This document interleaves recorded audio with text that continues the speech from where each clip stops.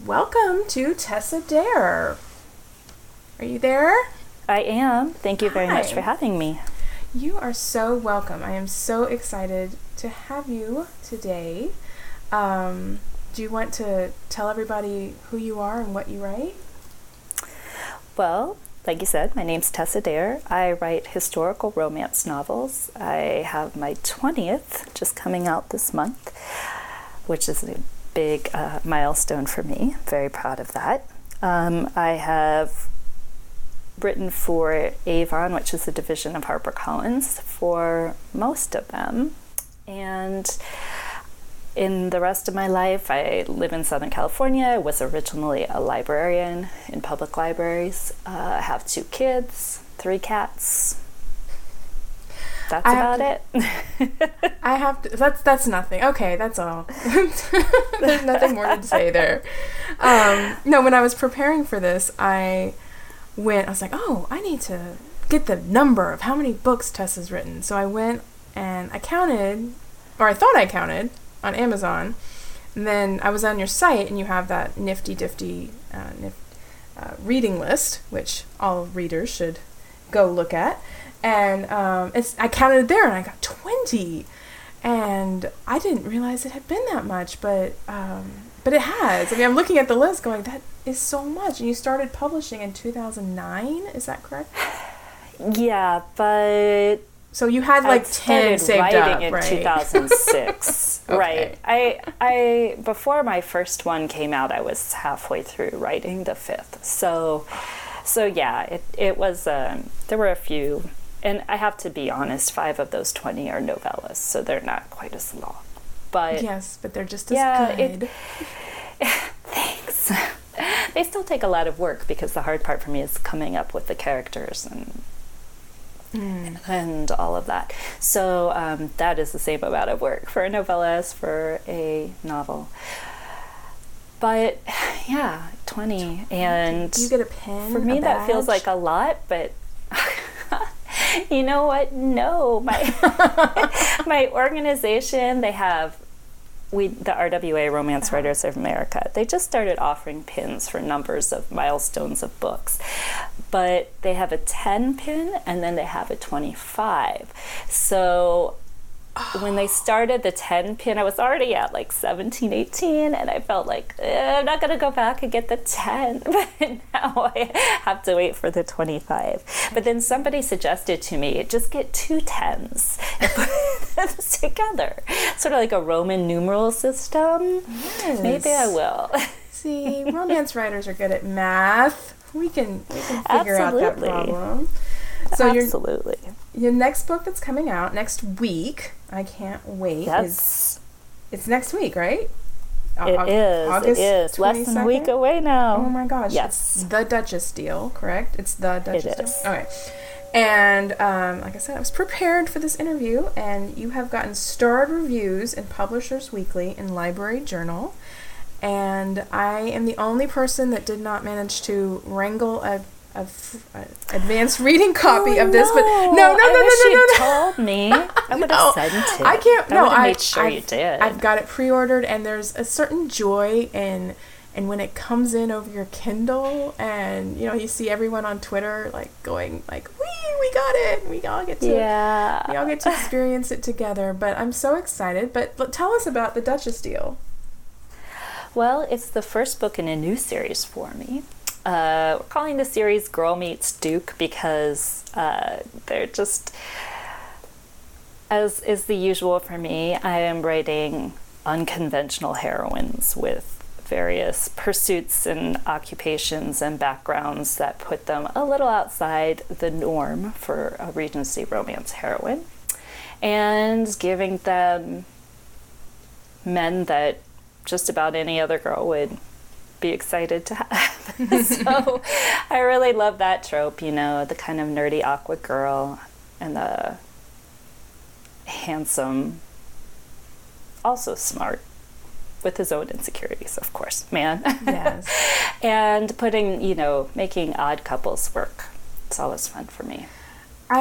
So anyway, the Duchess deal. Yes, sorry, yeah. I lost my train of thought there. The Duchess deal itself. The heroine, her name is Emma. She is a seamstress who had a little bit of a fall from grace. She was a gentleman's daughter, but ended up working for a seamstress when she and her father were estranged.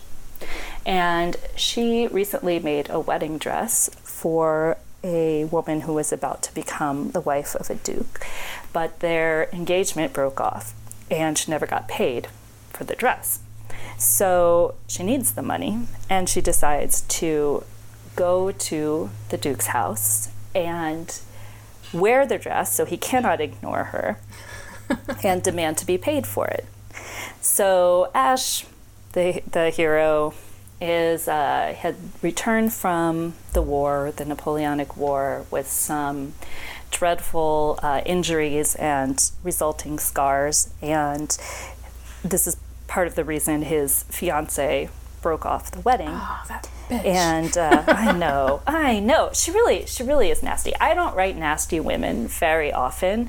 I usually try to make them sympathetic in their own way. But yeah, this one, there's really no saving that. She really is kind of a bitch. So anyway, he needs a wife, however, even though this, fiance broke it off. So when Emma shows up in this wedding gown in his office one day, she's there. She's the daughter of a gentleman, even though she's working as a seamstress at the time. She's marriageable and childbearing age. She's pretty. She seems smart. He's into it, and he offers to marry her right there. She doesn't immediately say yes, but eventually she does. Does she ask for her money first? Oh, yeah. Oh, yeah. A Tessa-Dare heroine would. Of course. In fact, he's here like, well, I can give you the £3 I owe you, or however much it was, or I can marry you. And she takes the £3 and leaves. Because she's so convinced couldn't be serious. But once it becomes obvious that he is serious, or at least crazy enough to go through with it, she says yes, because really it's hard to turn that down if you're a girl of any sense at that time. She's going to need some sense of security. She can't work as a seamstress forever. So she says yes, and they have what's called in romance a marriage of convenience. Love it. Two people marry. They have I know this has all my favorite tropes, really. Sort of the marriage of convenience, the Beauty and the Beast setup, where the hero is tortured and dark, and the heroine is the one to bring him out of his brooding. And they have a lot of banter because they're both smart and funny. That's always my fun part to write. So obviously, eventually, they overcome their differences and their issues and fall in love. Spoiler. No spoilers here, man. Romance doesn't have spoilers. It's all about how you get there. Right. It's like saying the murder is solved at the end of a murder mystery. Yes. It's going to be solved, but it's just a matter of how. Right. Well, I was thinking about your books, and that I think you do such a great job with the unconventional heroines and the heroes that are wounded, but not, unattainably so, and that it never interferes with their ability to react like a human being. They're not alpha holes necessarily. Duke bag. Yeah. I like that. Too. Like they can be. I'm thinking about the one with the I have a boyfriend in Canada trope. Oh yeah, when a Scot ties a knot. Right. I mean, he's got issues up the wazoo, but he's still, is loyal. He's a good friend. He's respectful, and he's a functioning person. Yes. But with good qualities. But you still show that they have to overcome some things, both of them. So that's just lovely to read, and I love the. Thank you. The unconventional heroines too. I've noticed for a while, I sometimes blog about what I read, and I love historical romance, and I've noticed for a while that my favorite ones do have these unconventional heroines, but a lot of your ideas come from, they're kind of modern high concept, you know, like I was talking about, like you had one with role playing. Was it LARPing? Is that yes, the term? Yes. And yeah, that's Romancing the Duke. Romancing the Duke, that's right. And actually, I had kind of asked around for people to see if there were any questions for you. And one person did ask, if you could LARP anything, what would you LARP? Oh my gosh. To be completely honest, I am not much of a costume person, like at all, even on Halloween. Yeah, me neither. But, you know, I think, of course, the whole Regency era is a good one. I have one dress that might be a little bit Regency. And honestly, Regency clothes were quite comfortable compared to a lot of eras. True. Georgians, Victorians, they were, you know, laced and buttoned so hard they couldn't breathe. But Regency was kind of, they had sort of a very comfortable attire. Let's see, other LARPing that I would do. Oh, right now my husband and I are really into Game of Thrones. Yes. So I might have to put on something there. Oh, and another one we've been watching a lot is The Last Kingdom. Have you ever seen that? It's on Netflix. It's a... Sorry. No. I was going to say, I think my husband was talking to me about it. Who's in it? It's so good. I'm writing it down. The male star, yeah. The man who stars in it is named Alexander Draymond, and he's fantastic. And it's a story about early Middle Ages England, before England was actually England, and there was Wessex and Mercia and the different smaller kingdoms within what's now England, and the struggles that were going on, and how it all came together. I think it's based on a Bernard Cornwell series of books, and the Uhtred, the main character, is who is from Northumberland but was captured by Danes, and so grew up as a Dane, and he sort of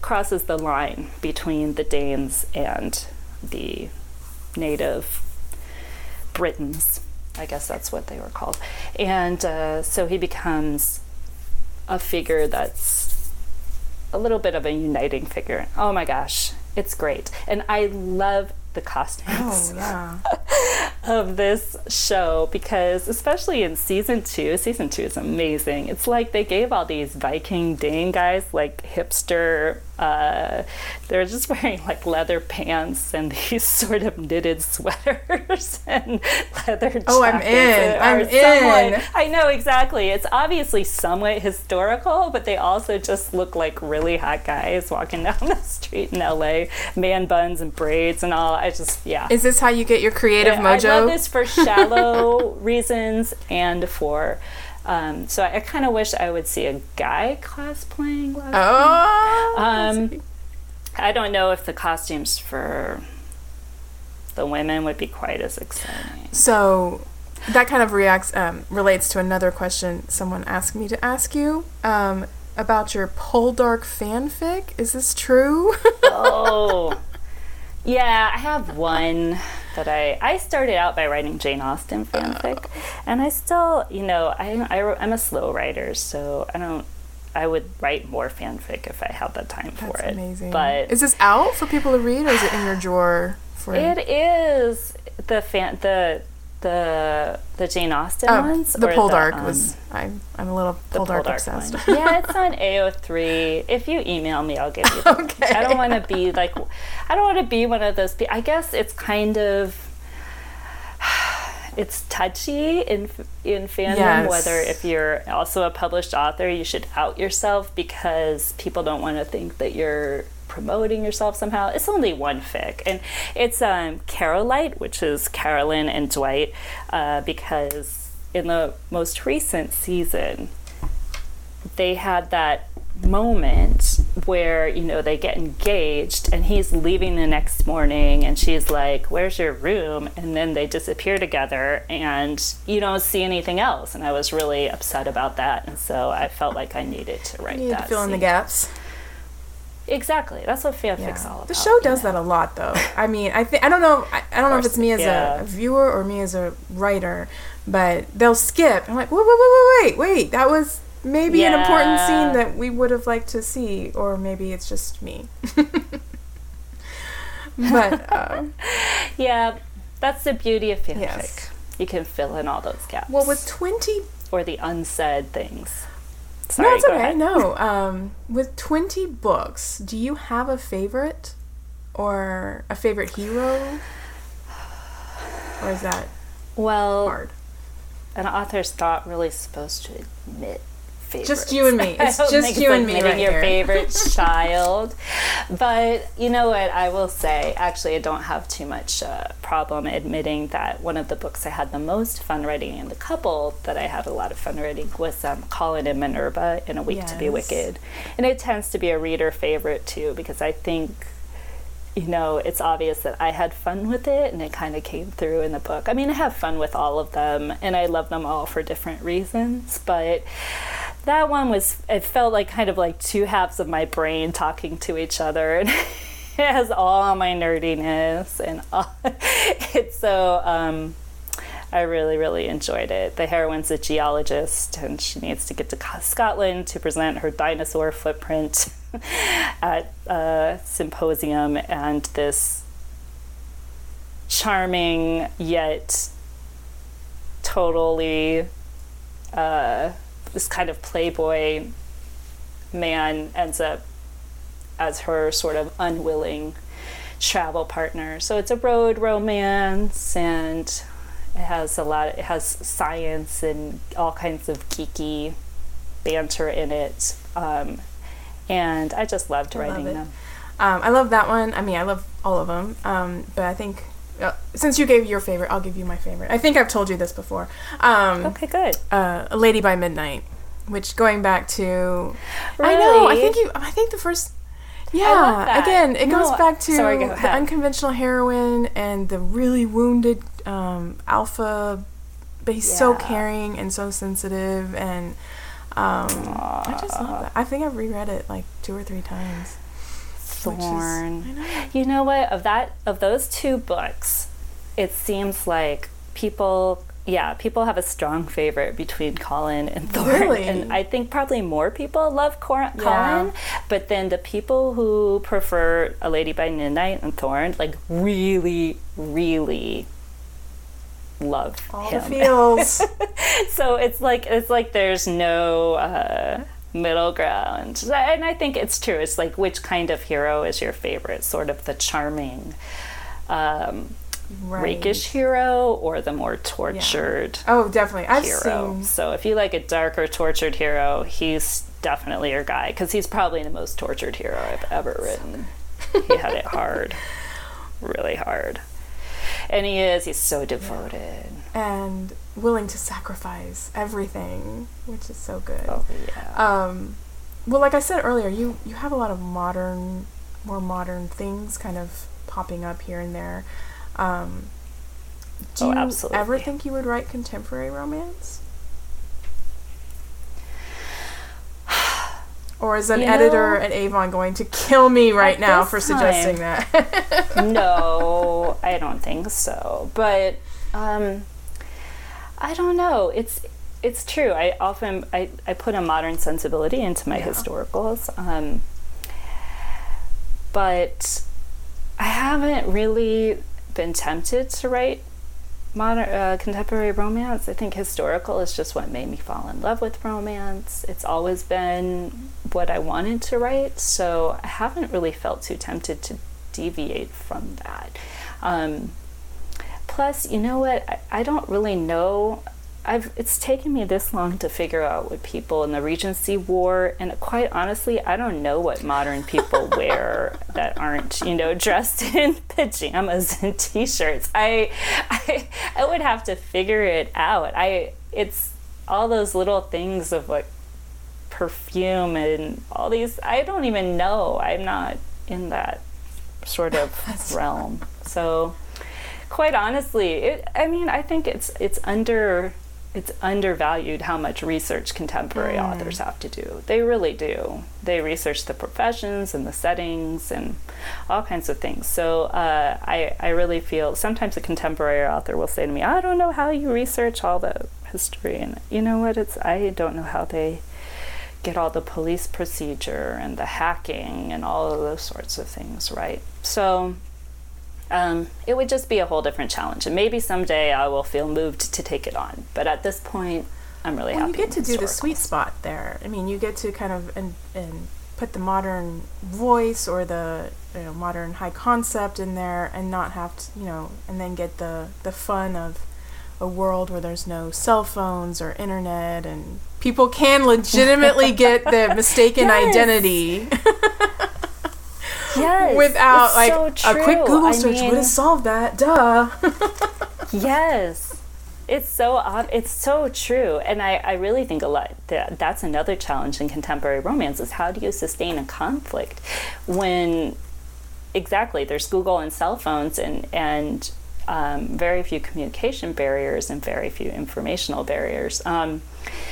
And one other thing that I really love about historicals is that you can talk about those big concepts like loyalty and honor and devotion, and not that people don't have them in the modern world, but I feel like there's this sort of veneer of irony that exists over it. It's harder to write something like he felt, his sense of honor compelled him to do something different without it sounding a little hokey in a modern story. So I like to be able to kind of paint in those sort of really broad brushes of emotion and values that the distance of time can kind of, and our once upon a timeness can allow. I like that. And it occurs to me that perhaps that's one reason why,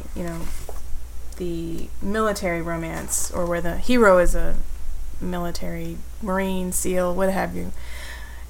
Yeah, because they can talk about those types of things and not, there is no irony there. It's, part of a code they have to live up to, or that they want to live up to. Duty and brotherhood and all those. And yes, absolutely. People still want to have some of those old-fashioned, I don't want to say old-fashioned, but traditional, parts of the story. Right.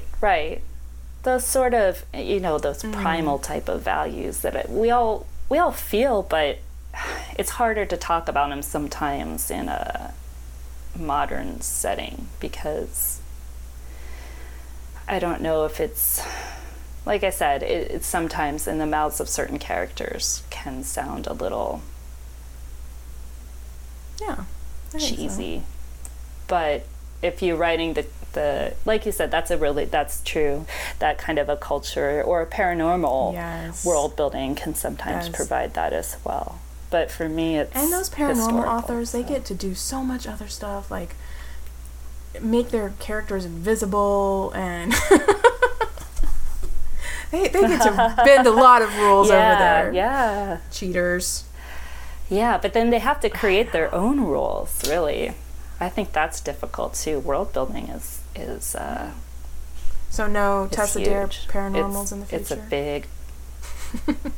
No, I really think that's it's outside my wheelhouse for sure.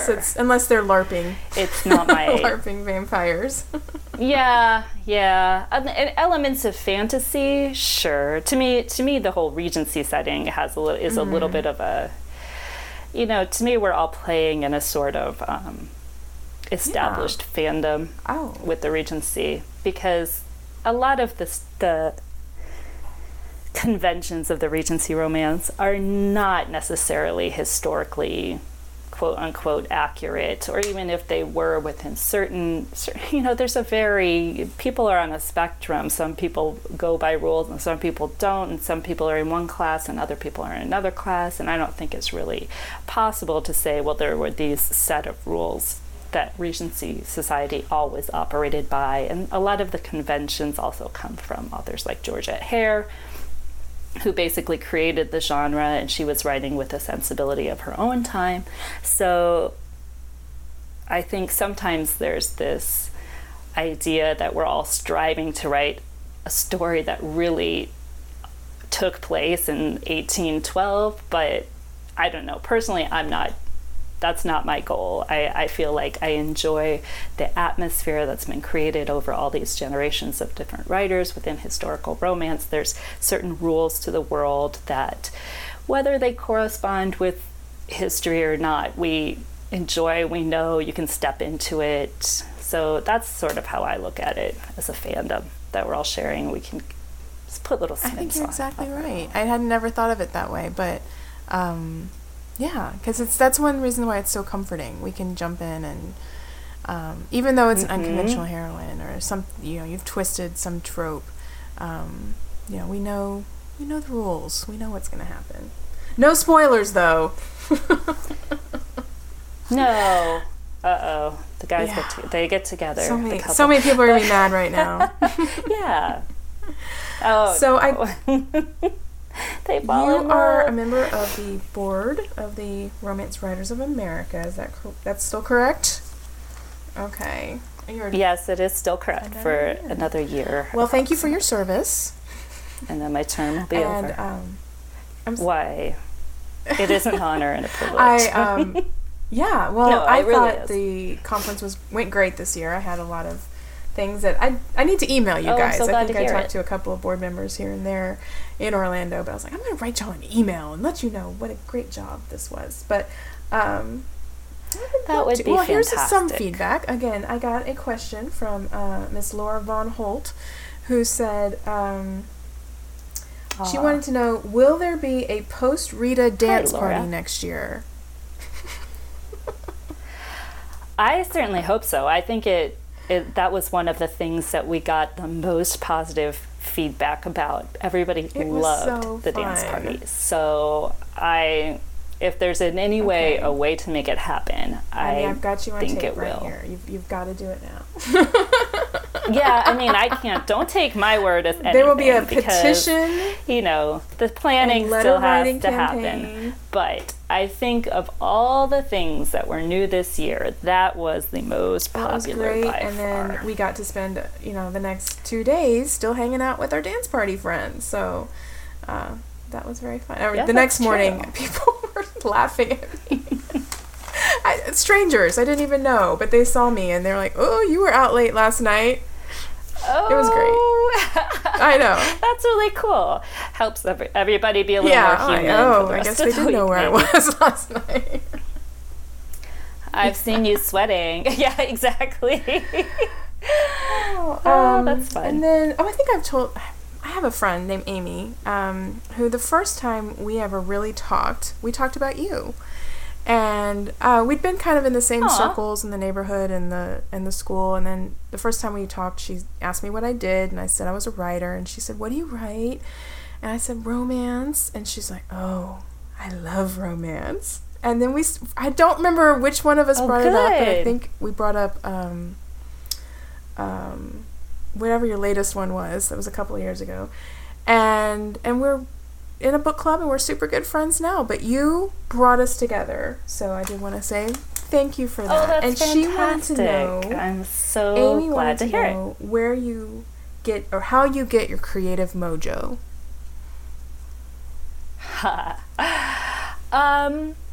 It's a variety of things. It's reading, of course, when I feel like I recently gave a talk just last week to my local RWA chapter, and I called it The Last First Kiss, and it was all about writing kissing scenes, because that is my favorite thing to write. And so to prepare, I know, it is, it's just so tough. And well, but actually, after 20 books, making a kissing scene unique actually does get a little tricky. But to prepare for it, and as examples, I went to my keeper shelf and I pulled off some of my books where I could remember the kisses so well. and read through them again, and it was just so inspiring. It was like, this is what made me want to write romance. And then there's also, you know, movies and TV often inspire me a lot. I was actually weirdly inspired for this new book by Deadpool. I just wanted to write that kind of hero who was scarred, but also had a really good sense of humor. I thought I saw that on Twitter, and I didn't get. I was like, Deadpool Regency. What the heck is okay? That's where it came from. But then I think he turned a little darker and a little less wisecracky. But that sort of idea, I wanted that kind of banter and that kind of combination of tortured and still and decent and witty. So there's that, different movies, different TV shows, and just, you know, those are where I mostly get my romantic mojo. And then a lot of the filling in the details and the settings and whatnot comes from either travel or just listening to people talk. I love, my favorite question to ask people is, who is the strangest relative that you have, the baddie aunt or the the crazy cousin, because you get so many interesting stories. Because everybody's got one, right? That's a great. I'll tell you after we stop recording. Okay. You never know; they might be picking up podcasting. Well, what have you been reading lately, or what have you been what have you read and recommended, or what's on your nightstand? Well, the book that I finished most recently was called, it's not in the romance genre, but it has romance in it, and it's a mystery, and I just loved it. It's called A Beautiful Poison. I think the author's name is Lydia Kang. I have to look it up.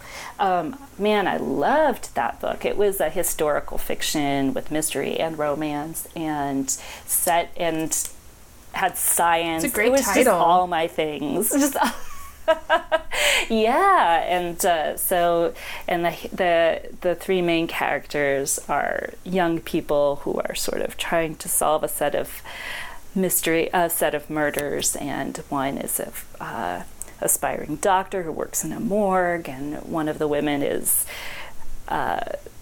loves chemistry, and so she is very smart and always curious about different chemical reactions, and another one is a poorer girl who was once a servant in these Gilded Age families' homes, and she works in a factory painting watch dials and clock dials with radium before they understood that radiation could kill you. For the war effort from World War I, you know, wanting to clock dials that the soldiers could see in the dark. And so these women, I mean, this is historical fact, in these factories would paint hundreds of these a day, and the best way to get the small, you know, to be precise with your painting was to lick the brush in between every one. So like 200 times a day they were painting their lips with a little bit of radium. And they didn't become superheroes, did they? So anyway, doesn't that sound wonderful? Yeah, exactly. And they didn't get superpowers. What, you know, we've been lied to all these years. So, I know. So it had, you know, all these interesting bits of history. It was just beautifully written. I loved it so much, and it does have some very lovely bits of romance. I love it when they all mash it all together. It's great. I do too. So that wasn't a romance novel, but it's the thing that I most recently read. Sometimes I just yeah, I wonder if you ever have her as a guest. I will definitely check it out. She's amazing. I think she also writes YA. I need to find her other things. Yeah. Are you ready? Anyway, so there you go. Sometimes I have to read outside the genre just to sort of definitely clear my head a little well, bit. And those of us who write multiple genres, I genre. can't do one while I'm doing the other. You know, I'm just like, because there's a consciousness. Yes, I think a lot of writers are that way. Yes, anything unconscious or conscious to get in, because it can happen. Yes. All of a sudden, you've got a book that's like Deadpool. It's very hard to turn off your work brain. Yeah, exactly. Well, are you ready for the lightning round? Are you ready? It's so fun. Yeah, you actually started breaking up with me just a little, but okay. No, well, as long as it sounds okay to you, then that's the important thing. So. It kind of lightning round. Broke up a little. I'm bad at these, but I just say that off the top of my head. If I had answers on the tip of my tongue, I will give you options. Because the reason I write is because then I can put the perfect retort down that I thought of like a week later in the show. I'm going to give you options here. So, okay. I'll do my best. Do you prefer dark or milk chocolate? Milk. Do you prefer coffee or tea? Coffee. When your phone rings, do you answer it? No. I hate talking on the phone so much. So much. I know. It's awful. I look, and if it doesn't have a caller ID, I don't answer it. And if it does have a caller ID, maybe. Yeah, maybe. Do you prefer mountains or the beach? Mountains. Do you prefer abs, chiseled jaw, or forearms? Forearms. Yes. I am such a... Okay, I don't know. Let me think of a clean word there. I am a sucker for enthusiast. I am a forearm enthusiast. Yes. We should have a club. Sexiest part by far. Yes. Okay. And wait. Okay, we got this one. Are you more likely to buy a book cover with abs on it or with a beach on it? Ooh, I think abs. Yeah. Beaches, like the it's a genre. I mean, I call it beach. Yeah, I guess genre. It is. Yeah. I guess it is, but an abs genre to too. Me, I have gotten so over the idea of being timid about covers or right. Like, what I don't. The book is about sexy people. Why not put sexy people on the cover? And you know what? Images of sexy people are on every magazine. Look at, Men's Fitness magazine has hot abs on it every single month, and nobody judges that. That's so true. I like that. I'm going to use that argument one day. All right. This is my very important and last question. What are your feelings about people who turn to the last page of a book first?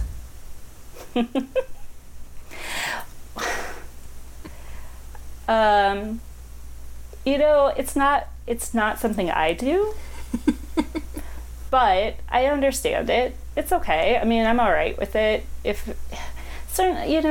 Everybody reads differently, and especially sometimes people, they really want to feel like they will be safe in a book for whatever reason. Yeah.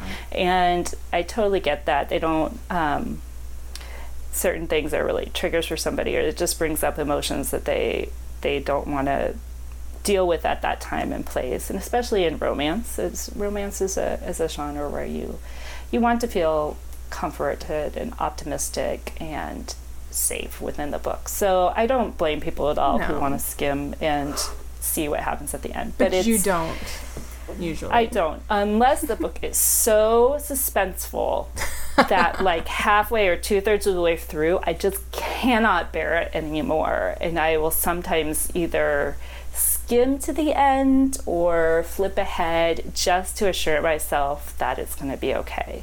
But that's rare. Mostly I prefer to go through the book I tell you what, if you want a good, and I this will is be- also a good question to ask people, because I've started asking like your crazy relative one, and I've been shocked at some of the answers I get from people I thought I knew. Yeah. Yeah. Yeah. Anyway, well, thank you so much for joining me here, and I've enjoyed talking to you about all of this random stuff, but I've got new recommendations. Well, it's been my pleasure. And I cannot wait for your book next week. Awesome. I will be really glad when it comes out. I hope that you enjoy it. Thanks, Tessa. Thank you for joining us today. If you like this podcast, please go to iTunes, subscribe, and leave a review. And if you want to share your love of a book with the world, you can go to our Facebook page and leave a comment. Or, this is the fun part, I have an actual phone number in our show notes. Call, leave a message about a book that you loved and you want the world to know about, and I will try to play your voicemail on the air so that you can be a part of this podcast, which, after all, is all about reading and readers. This is Lindsay Emery on Women with Books. Keep reading.